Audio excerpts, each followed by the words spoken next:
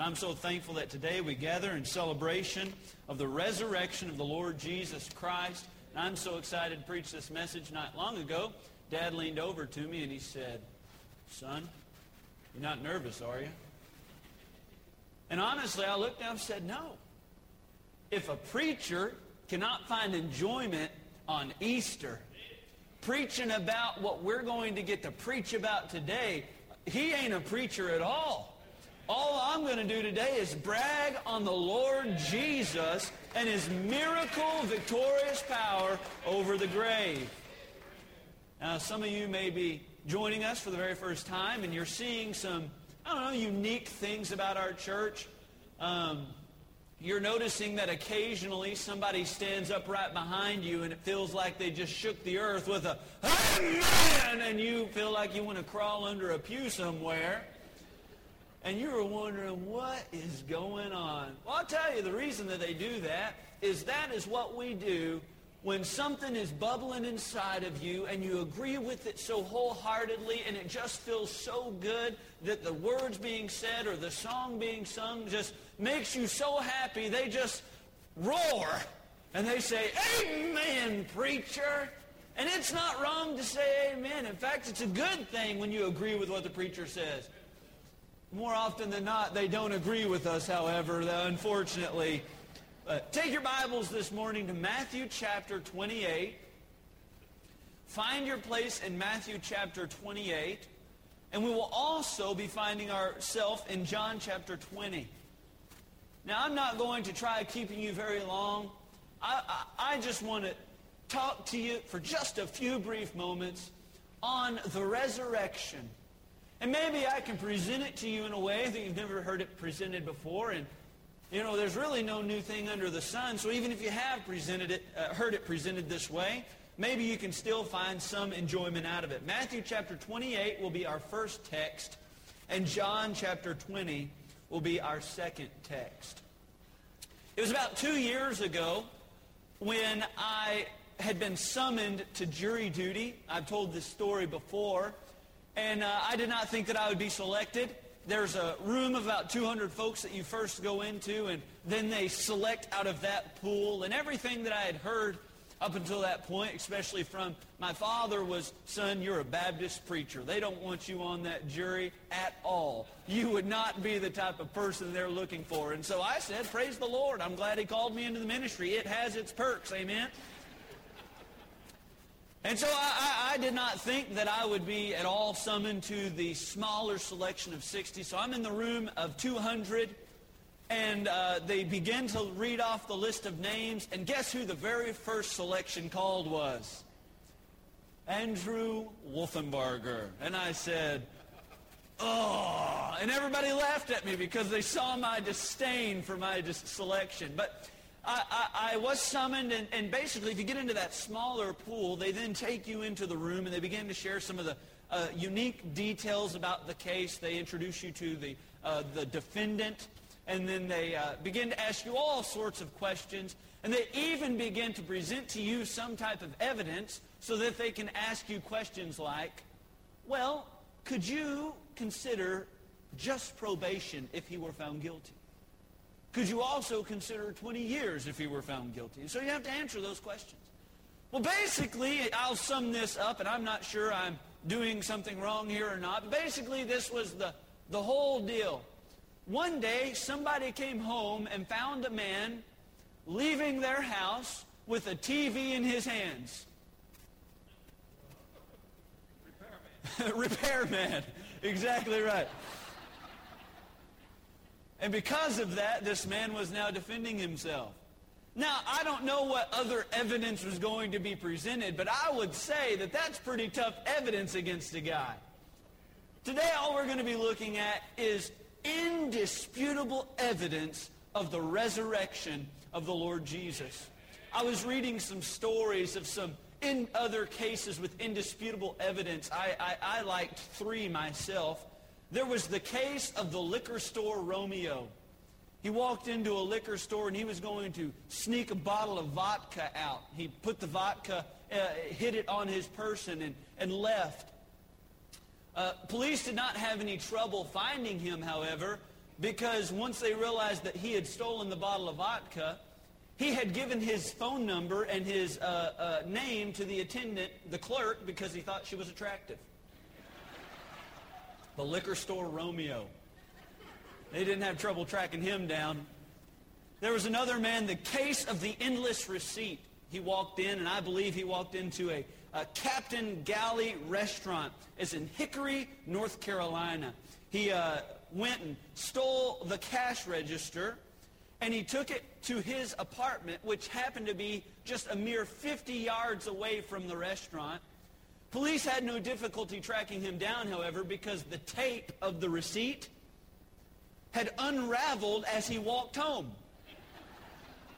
So literally, and this would only happen in North Carolina probably, but they literally just followed the receipt, busted through the door, and there he was trying to pry the cash register open in his apartment. I read another one, and this is probably my favorite. There was a man in St. Paul, Minnesota, and this is the case of the angry arguer. This man had gotten into a confrontation with a lady. He actually then struck the lady, and then another man came forward and he struck him with his briefcase. As he struck the man with his briefcase, all of his papers flew out of his briefcase, and he quickly fled the scene. And they didn't have difficulty tracking him down because the papers that were in his briefcase that had spilled everywhere were his papers for his anger management courses.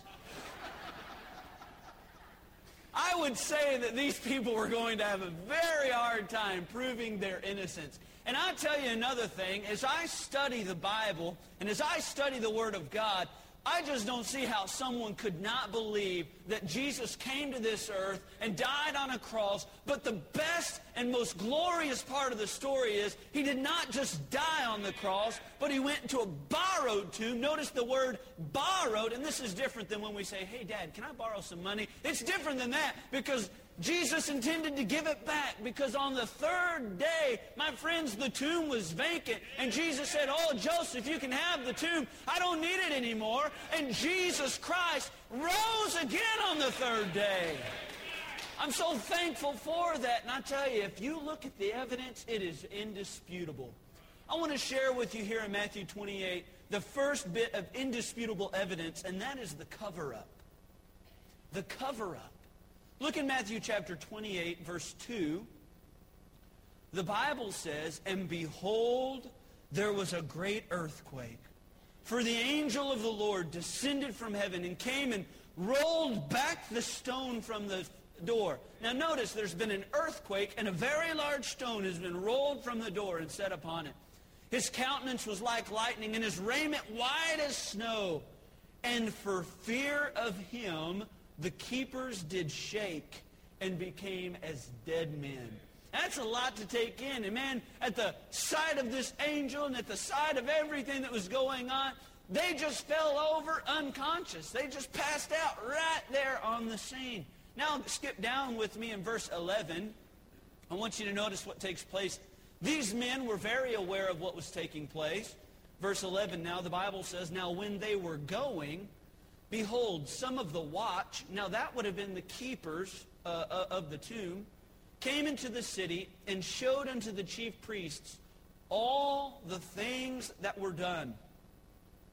And when they were assembled with the elders and had taken counsel, they gave large money unto the soldiers, saying, say ye, his disciples came by night and stole him away while we slept. And if this come to the governor's ears, we will persuade him and secure you. So they took the money and did as they were taught, and this saying is commonly reported among the Jews until this day. So basically, they get bribed. They're paid off. Under the table, under the rug, they say, hey guys, if you'll just take this money, we don't really want this type of press out.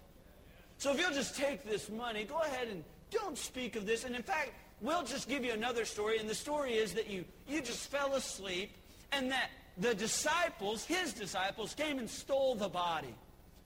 And this is a pretty good story until you begin to review what has taken place up until this point. Look in chapter 27 And I want you to notice in verses 57 why these men were ever even at the tomb in the first place.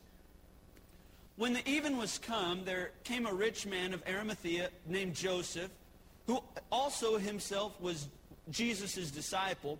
He went to Pilate and begged the body of Jesus. Then Pilate commanded the body to be delivered. And when Joseph had taken the body, he wrapped it in a clean linen cloth and laid it in his own new tomb, which he had hewn out of the rock. And he rolled a great stone to the door of the sepulchre and departed. And there was Mary Magdalene and the other Mary sitting over against the sepulchre. Now notice this. Now the next day that followed the day of the preparation, the chief priests and Pharisees came together unto Pilate, saying, Sir, we remember that the deceiver said, while he was yet alive, after 3 days I will rise again. Command, therefore, that the sepulchre be made sure until the 3rd day, lest his disciples come by night and steal him away and say unto the people, He is risen from the dead, so that the last error shall be worse than the first. Pilate said unto them, Ye have a watch, go your way, and make it as sure as ye can. So they went and made the sepulchre sure, sealing the stone and setting a watch. So basically what takes place in chapter 27 is the high priest and these Pharisees come to Pilate and they say, now we remember, out of all the things that this man said, one of the craziest things he said was, if he were to die, on the 3rd day he would raise himself up again. And so with everything in their being, they were trying to avoid this type of thing from happening. And so they had fear that his disciples would come and steal him from the tomb. So they go to Pilate and say, Pilate, where's my Pilate? Evan, where are you? Oh, there's my Pilate. He said, Pilate, here's the thing. He said that he was going to raise again from the dead, and we don't really believe him, but maybe we should just take precautions. So Pilate says, all right, I'll tell you what. You take a watch. You set that watch. You tell them exactly when to be ready, for it was the 3rd day that they would have been the most prepared, right? You tell them when to be ready. You tell them the story. You set them up. And I don't know where we get the idea that there was only 2 of them there. Roman rule would have had it about 20 with a centurion there guarding with a watch. So I don't know where we get that 2 number, but here it is. They say, you have a watch. Go protect the tomb. Set it up. And then they do that. Well, what takes place is Jesus truly raises himself from the dead like he had promised. The tomb was, the stone was rolled back. The seal on the tomb, like we would seal an envelope, the seal on the tomb was ripped apart. Jesus came forth, and they say, I tell you what, how about you just tell everybody you fell asleep? Well, I have a few questions for you. Think with me, if you will. Why would these men have fallen asleep if they were to be the most prepared on the 3rd day? I mean, Jesus didn't, they could have slept night 1. They didn't even have to be there night 1. Night 2, they didn't have to be there. But these men are compared to our modern day Navy SEALs as far as their military training. And you're telling me that this is the type of men who have been set to watch the tomb, and then they say, oh, well, we just fell asleep. I don't think so. Not to mention that, but Pilate says, okay, you feel that serious about it. You take a watch. You have any and all means to protect this tomb. And he says, you make it as sure as you can. So they could have had as many guys there as they wanted. They had Pilate's authority to just put the whole troop there. And you know what? It was all just a cover-up. Because in reality, Jesus did not just get stolen by his disciples. And you can see that by the fact that his disciples were surprised he wasn't there. They come to the tomb and the angel says, why seek ye the living among the dead? Well, why would they not know that if they had stolen him? Oh, my friend, you can tell one of the indisputable evidences of the resurrection of the Lord Jesus is the fact that Roman rule and Jewish governance had decided to shut and hush the message of the resurrection up as much as they could. And I'll tell you another thing. you are living in a land of la-la if you think that the same exact thing is not happening today. Oh, people don't want the message of Christ out. And even if they don't mind the name of Christ out, they sure don't want this resurrection power out. Because the same power that is in Jesus is the same power that helps me get up in the morning and helps me walk this Christian life and helps me face the battles and the trials that I deal with every day. And it's the same resurrection power. And this world will try hushing us up as much as they can. Oh, you can see one indisputable evidence is the cover-up. I want you to notice, secondly, with me, the show-up. Oh, not only did the government trying to cover all this mess up, but now Jesus shows up. Oh, I love this part of the story. Now take your Bible to our second passage of Scripture, John chapter 20. And in fact, in this passage is the celebration of the very first Easter. Now the disciples don't know it yet, but they're involved in the very first Easter. John chapter 20, verse number 14, we see Jesus revealing himself to the first person. The Bible says, and when she had thus said, she turned herself back and saw Jesus standing. You know what I've noticed? I don't know a whole lot about spirits. I've never seen a spirit. But when I watch Casper the Friendly Ghost, educational, and I'm sure quite doctrinal. But when I imagine a spirit, I don't think he has legs. And in fact, Jesus taught the same thing. He says, oh, spirits don't have flesh. They don't have hands. And then later on, when Thomas was doubting, you know how you know it wasn't just a spiritual resurrection, as some might teach? Oh, because Thomas was able to thrust his hand into the wounds of Jesus. They were able to see the scars on his hands and on his feet. Oh, this was not a spiritual resurrection, as some might believe. Jesus is standing right here in front of Mary. The Bible says in verse 14, and when she had thus said, she turned herself back and saw Jesus standing and knew not that it was Jesus. Jesus saith unto her, Woman, why weepest thou? Whom seekest thou? She, supposing him to be the gardener, saith unto him, Sir, if thou hast borne him hence. Now this is a disciple of Jesus, and she's blaming him. Sir, if you've taken him somewhere, just tell me. If you have borne him hence, tell me where thou hast laid him, and I will take him away. Oh, you see, Jesus came and showed up on the scene. He revealed himself to Mary Magdalene, but skip down just a few verses in verse 19. Then the same day at evening, being the first day of the week, and that's how you know it was Easter, when the doors were shut where the disciples were assembled for fear of the Jews, came Jesus and stood in the midst and saith unto them, Peace be unto you. And when he had so said, he showed unto them his hands and his side. Then were the disciples glad when they saw the Lord. You know, I've noticed a little bit about promises, and promises are only as good as the follow-through. You know, you can promise me something all day, but until you deliver, I won't believe you. And right here, Jesus not only promised he would rise from the dead, not only did Jesus promise he would come back, but Jesus is now standing in front of them as plainly as I'm standing in front of you today. And there was no doubt about it. Jesus says, oh, I'm here. Didn't you believe my words? Didn't you believe my promise? I'm here, my friend. And I'm glad to tell you today, Jesus showed up and delivered on the promise. Not only did he show himself to these few folks, but look in verse 26. And after 8 days again, his disciples were within, and Thomas with them. Now, one of the reasons you don't miss church, because Thomas missed the first Easter. Thomas missed church, and he missed Christ. He didn't get to see Jesus the very first time. And because he missed church, I want you to notice this, his faith was weakened. And now Thomas, 8 days later, and Thomas was with them. Then came Jesus, the doors being shut, and stood in the midst and said, "Peace be unto you." Now Thomas was the man who we know collectively as Doubting Thomas.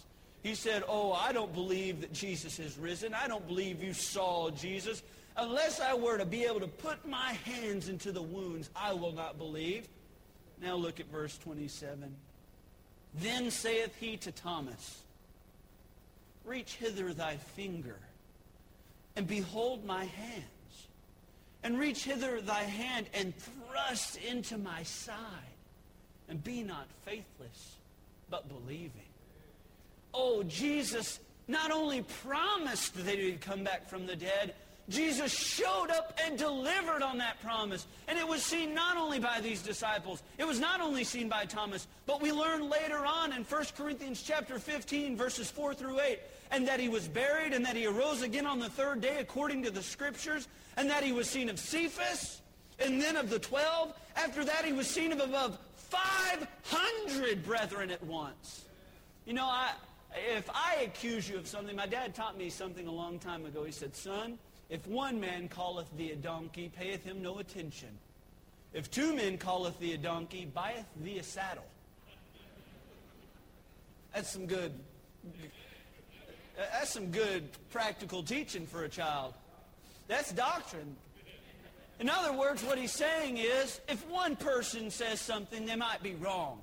If two people say something, you might want to start thinking about what they're saying. If three people say something, maybe you have a real problem. Hey, it's not just like there was one person that got drunk one night or ate anchovies on their pizza right before they went to bed, and then they saw Jesus with a flaming sword standing at the foot of their bed. That's not what happened at all. This isn't just a bunch of crazy people. My friends, these people are some of the most educated, some of the most talented, some of the most respected people in all the Word of God, in all the world at this time. And they say, "I would love to tell you that I didn't see what I saw, but I saw Jesus plainly standing in front of me. I saw him. I saw him." Oh, he was seen of many people, above 500 at one time. Oh, my friends, Jesus not only promised something, but he delivered on that promise and showed up. This morning we sung a beautiful hymn, and it was written by a man who one morning was shaving.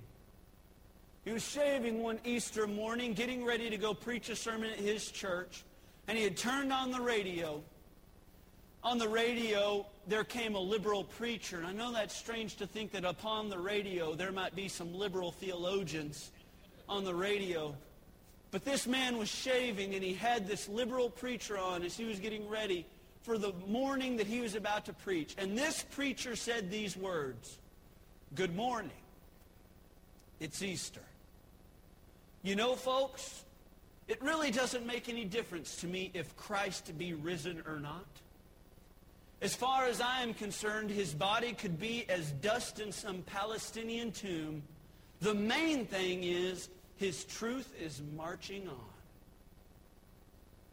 As Mr. Ackley shaved his face and heard these words, he shouted at the top of his lungs, almost as if the radio could hear what he was saying. He said, "It's a lie!" His wife rushes into the bathroom and says, "What is wrong? Why are you screaming this morning?" Mr. Ackley responded, "Didn't you hear what that good-for-nothing preacher said? He said it didn't matter whether Christ be risen or not." Oh, he went to preach that morning, and Mr. Ackley said that he had never felt the burden and the passion in his preaching like he did that morning. He came home and sat with his feet propped up, and he felt like he had just not expressed everything that he could. Now, one thing about it, though, Mr. Ackley had a talent for music, and his wife looked at him and said, "If you haven't expressed yourself the way you think you ought to, why don't you just write a song about it?" So Mr. Ackley penned these words. He lives. He lives. Christ Jesus lives today. He walks with me and talks with me along life's narrow way. Oh, he lives. He lives, salvation to impart. You ask me how I know he lives? He lives within my heart. You want to know the greatest, most indisputable evidence that the Jesus Christ rose on the third day? You want to know how I know for a fact that my Savior isn't rotting in some Palestinian tomb somewhere? You want to know how I know? Because, my friend, I don't have to take Peter's perspective. I don't have to get Paul's opinion. Jesus Christ lives forevermore in my heart. And I woke up this morning and I said, Jesus, I need your help to preach this sermon. And guess what? He said, I'll help you. I'll wake up tomorrow and I say, Jesus, I need some grace to get through this day. And Jesus will say, my grace is sufficient for thee. I don't need their opinion. And while I appreciate their passion, Jesus Christ showed up in my heart. That's how I know he lives.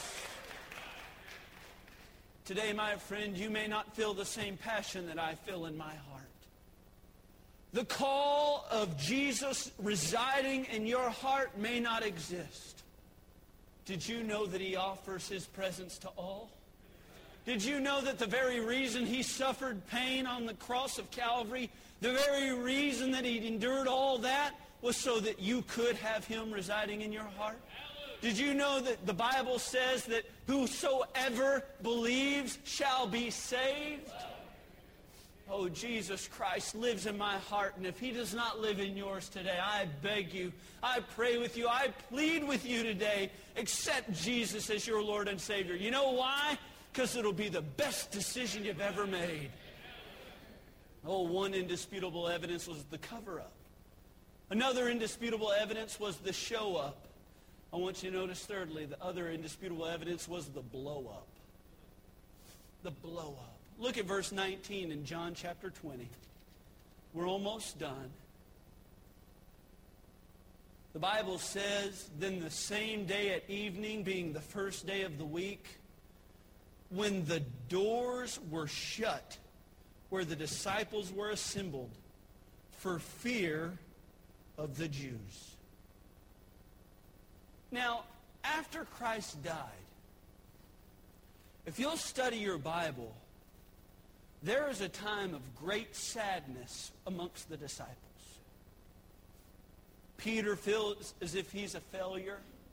He said, Jesus, though all deny thee, yet I will die with you. I will never deny you. Guess what? He messed up. Peter's depressed. The disciples are meeting privately in rooms, and we see here in verse 19 that they've locked the doors because they're so afraid of what might happen to them if they find out that they had been a follower of Jesus. Now you tell me, would you agree with me that we are here as a direct result of the efforts of guys like Peter, of Paul? I mean, there is no Acts chapter 2 if Peter doesn't preach at the day of Pentecost. There is no local New Testament church, which is what you are sitting in today, which is what you are a part of today. There is none of that if Paul does not write all the epistles. We are here as a direct result of the efforts of the apostles and the disciples of the Lord Jesus Christ. Well, how did they get from verse 19 to someone saying these words? These that have turned the world upside down for Christ. How did they get from verse 19 where they're so scared they can't even open the door? They don't even have Daniel-type faith. You remember when Daniel opened the windows so that everybody could see him praying? Oh, Daniel said, I don't care what you say, I'm going to pray anyway. They didn't have that type of faith. In fact, I would even submit to you, they were afraid. That's what the Bible says. I would submit to you this morning, something had to happen between verse 19 and the very first part of Acts, where the church is beginning to expand and explode. What is it? Oh, I don't necessarily believe that somebody just said, guys, we got to get our heads right. I don't necessarily believe, as moving of a speaker as Peter was, I don't think that he came in and said, guys, we just got to keep on keeping on. You know what I think happened? A bunch of people believed and saw the resurrection. And they realized that the man that they had been following for 3.5 years was not a liar. He was not a lunatic. But when in reality, he was Lord. And as they saw that, It gave them motivation. It gave them the energy. It gave them the reason to throw the doors wide open and say, you need to believe the Messiah. You need to hear about this Savior. I was there the day when he died on the cross, but then I was there the very first Easter when he opened the doors and said, come see me. I was there. You want to know one of the very best reasons, the most indisputable evidence that Jesus really rose from the dead? You're sitting in this church today. The government was doing everything they could to shush Christianity. They were trying to shut the disciples up. In fact, one day, Peter stands before the council, and they say, you cannot speak in the name of this Jesus anymore. With threat of his life and threat of beating, Peter said these words, looks right up in their face and says, whether it be right in the sight of God to hearken unto you more than unto God, judge ye. But notice this, for we cannot but speak the things which we have seen and heard. They tried squelching the message, and Peter said, I can't stop. They tried shutting him up. They said, I would love to shut up. And John's standing right there, I'd love for Peter to shut up too. Peter says, I would love to, but I can't, because I saw a risen Savior. I can't stop talking about it.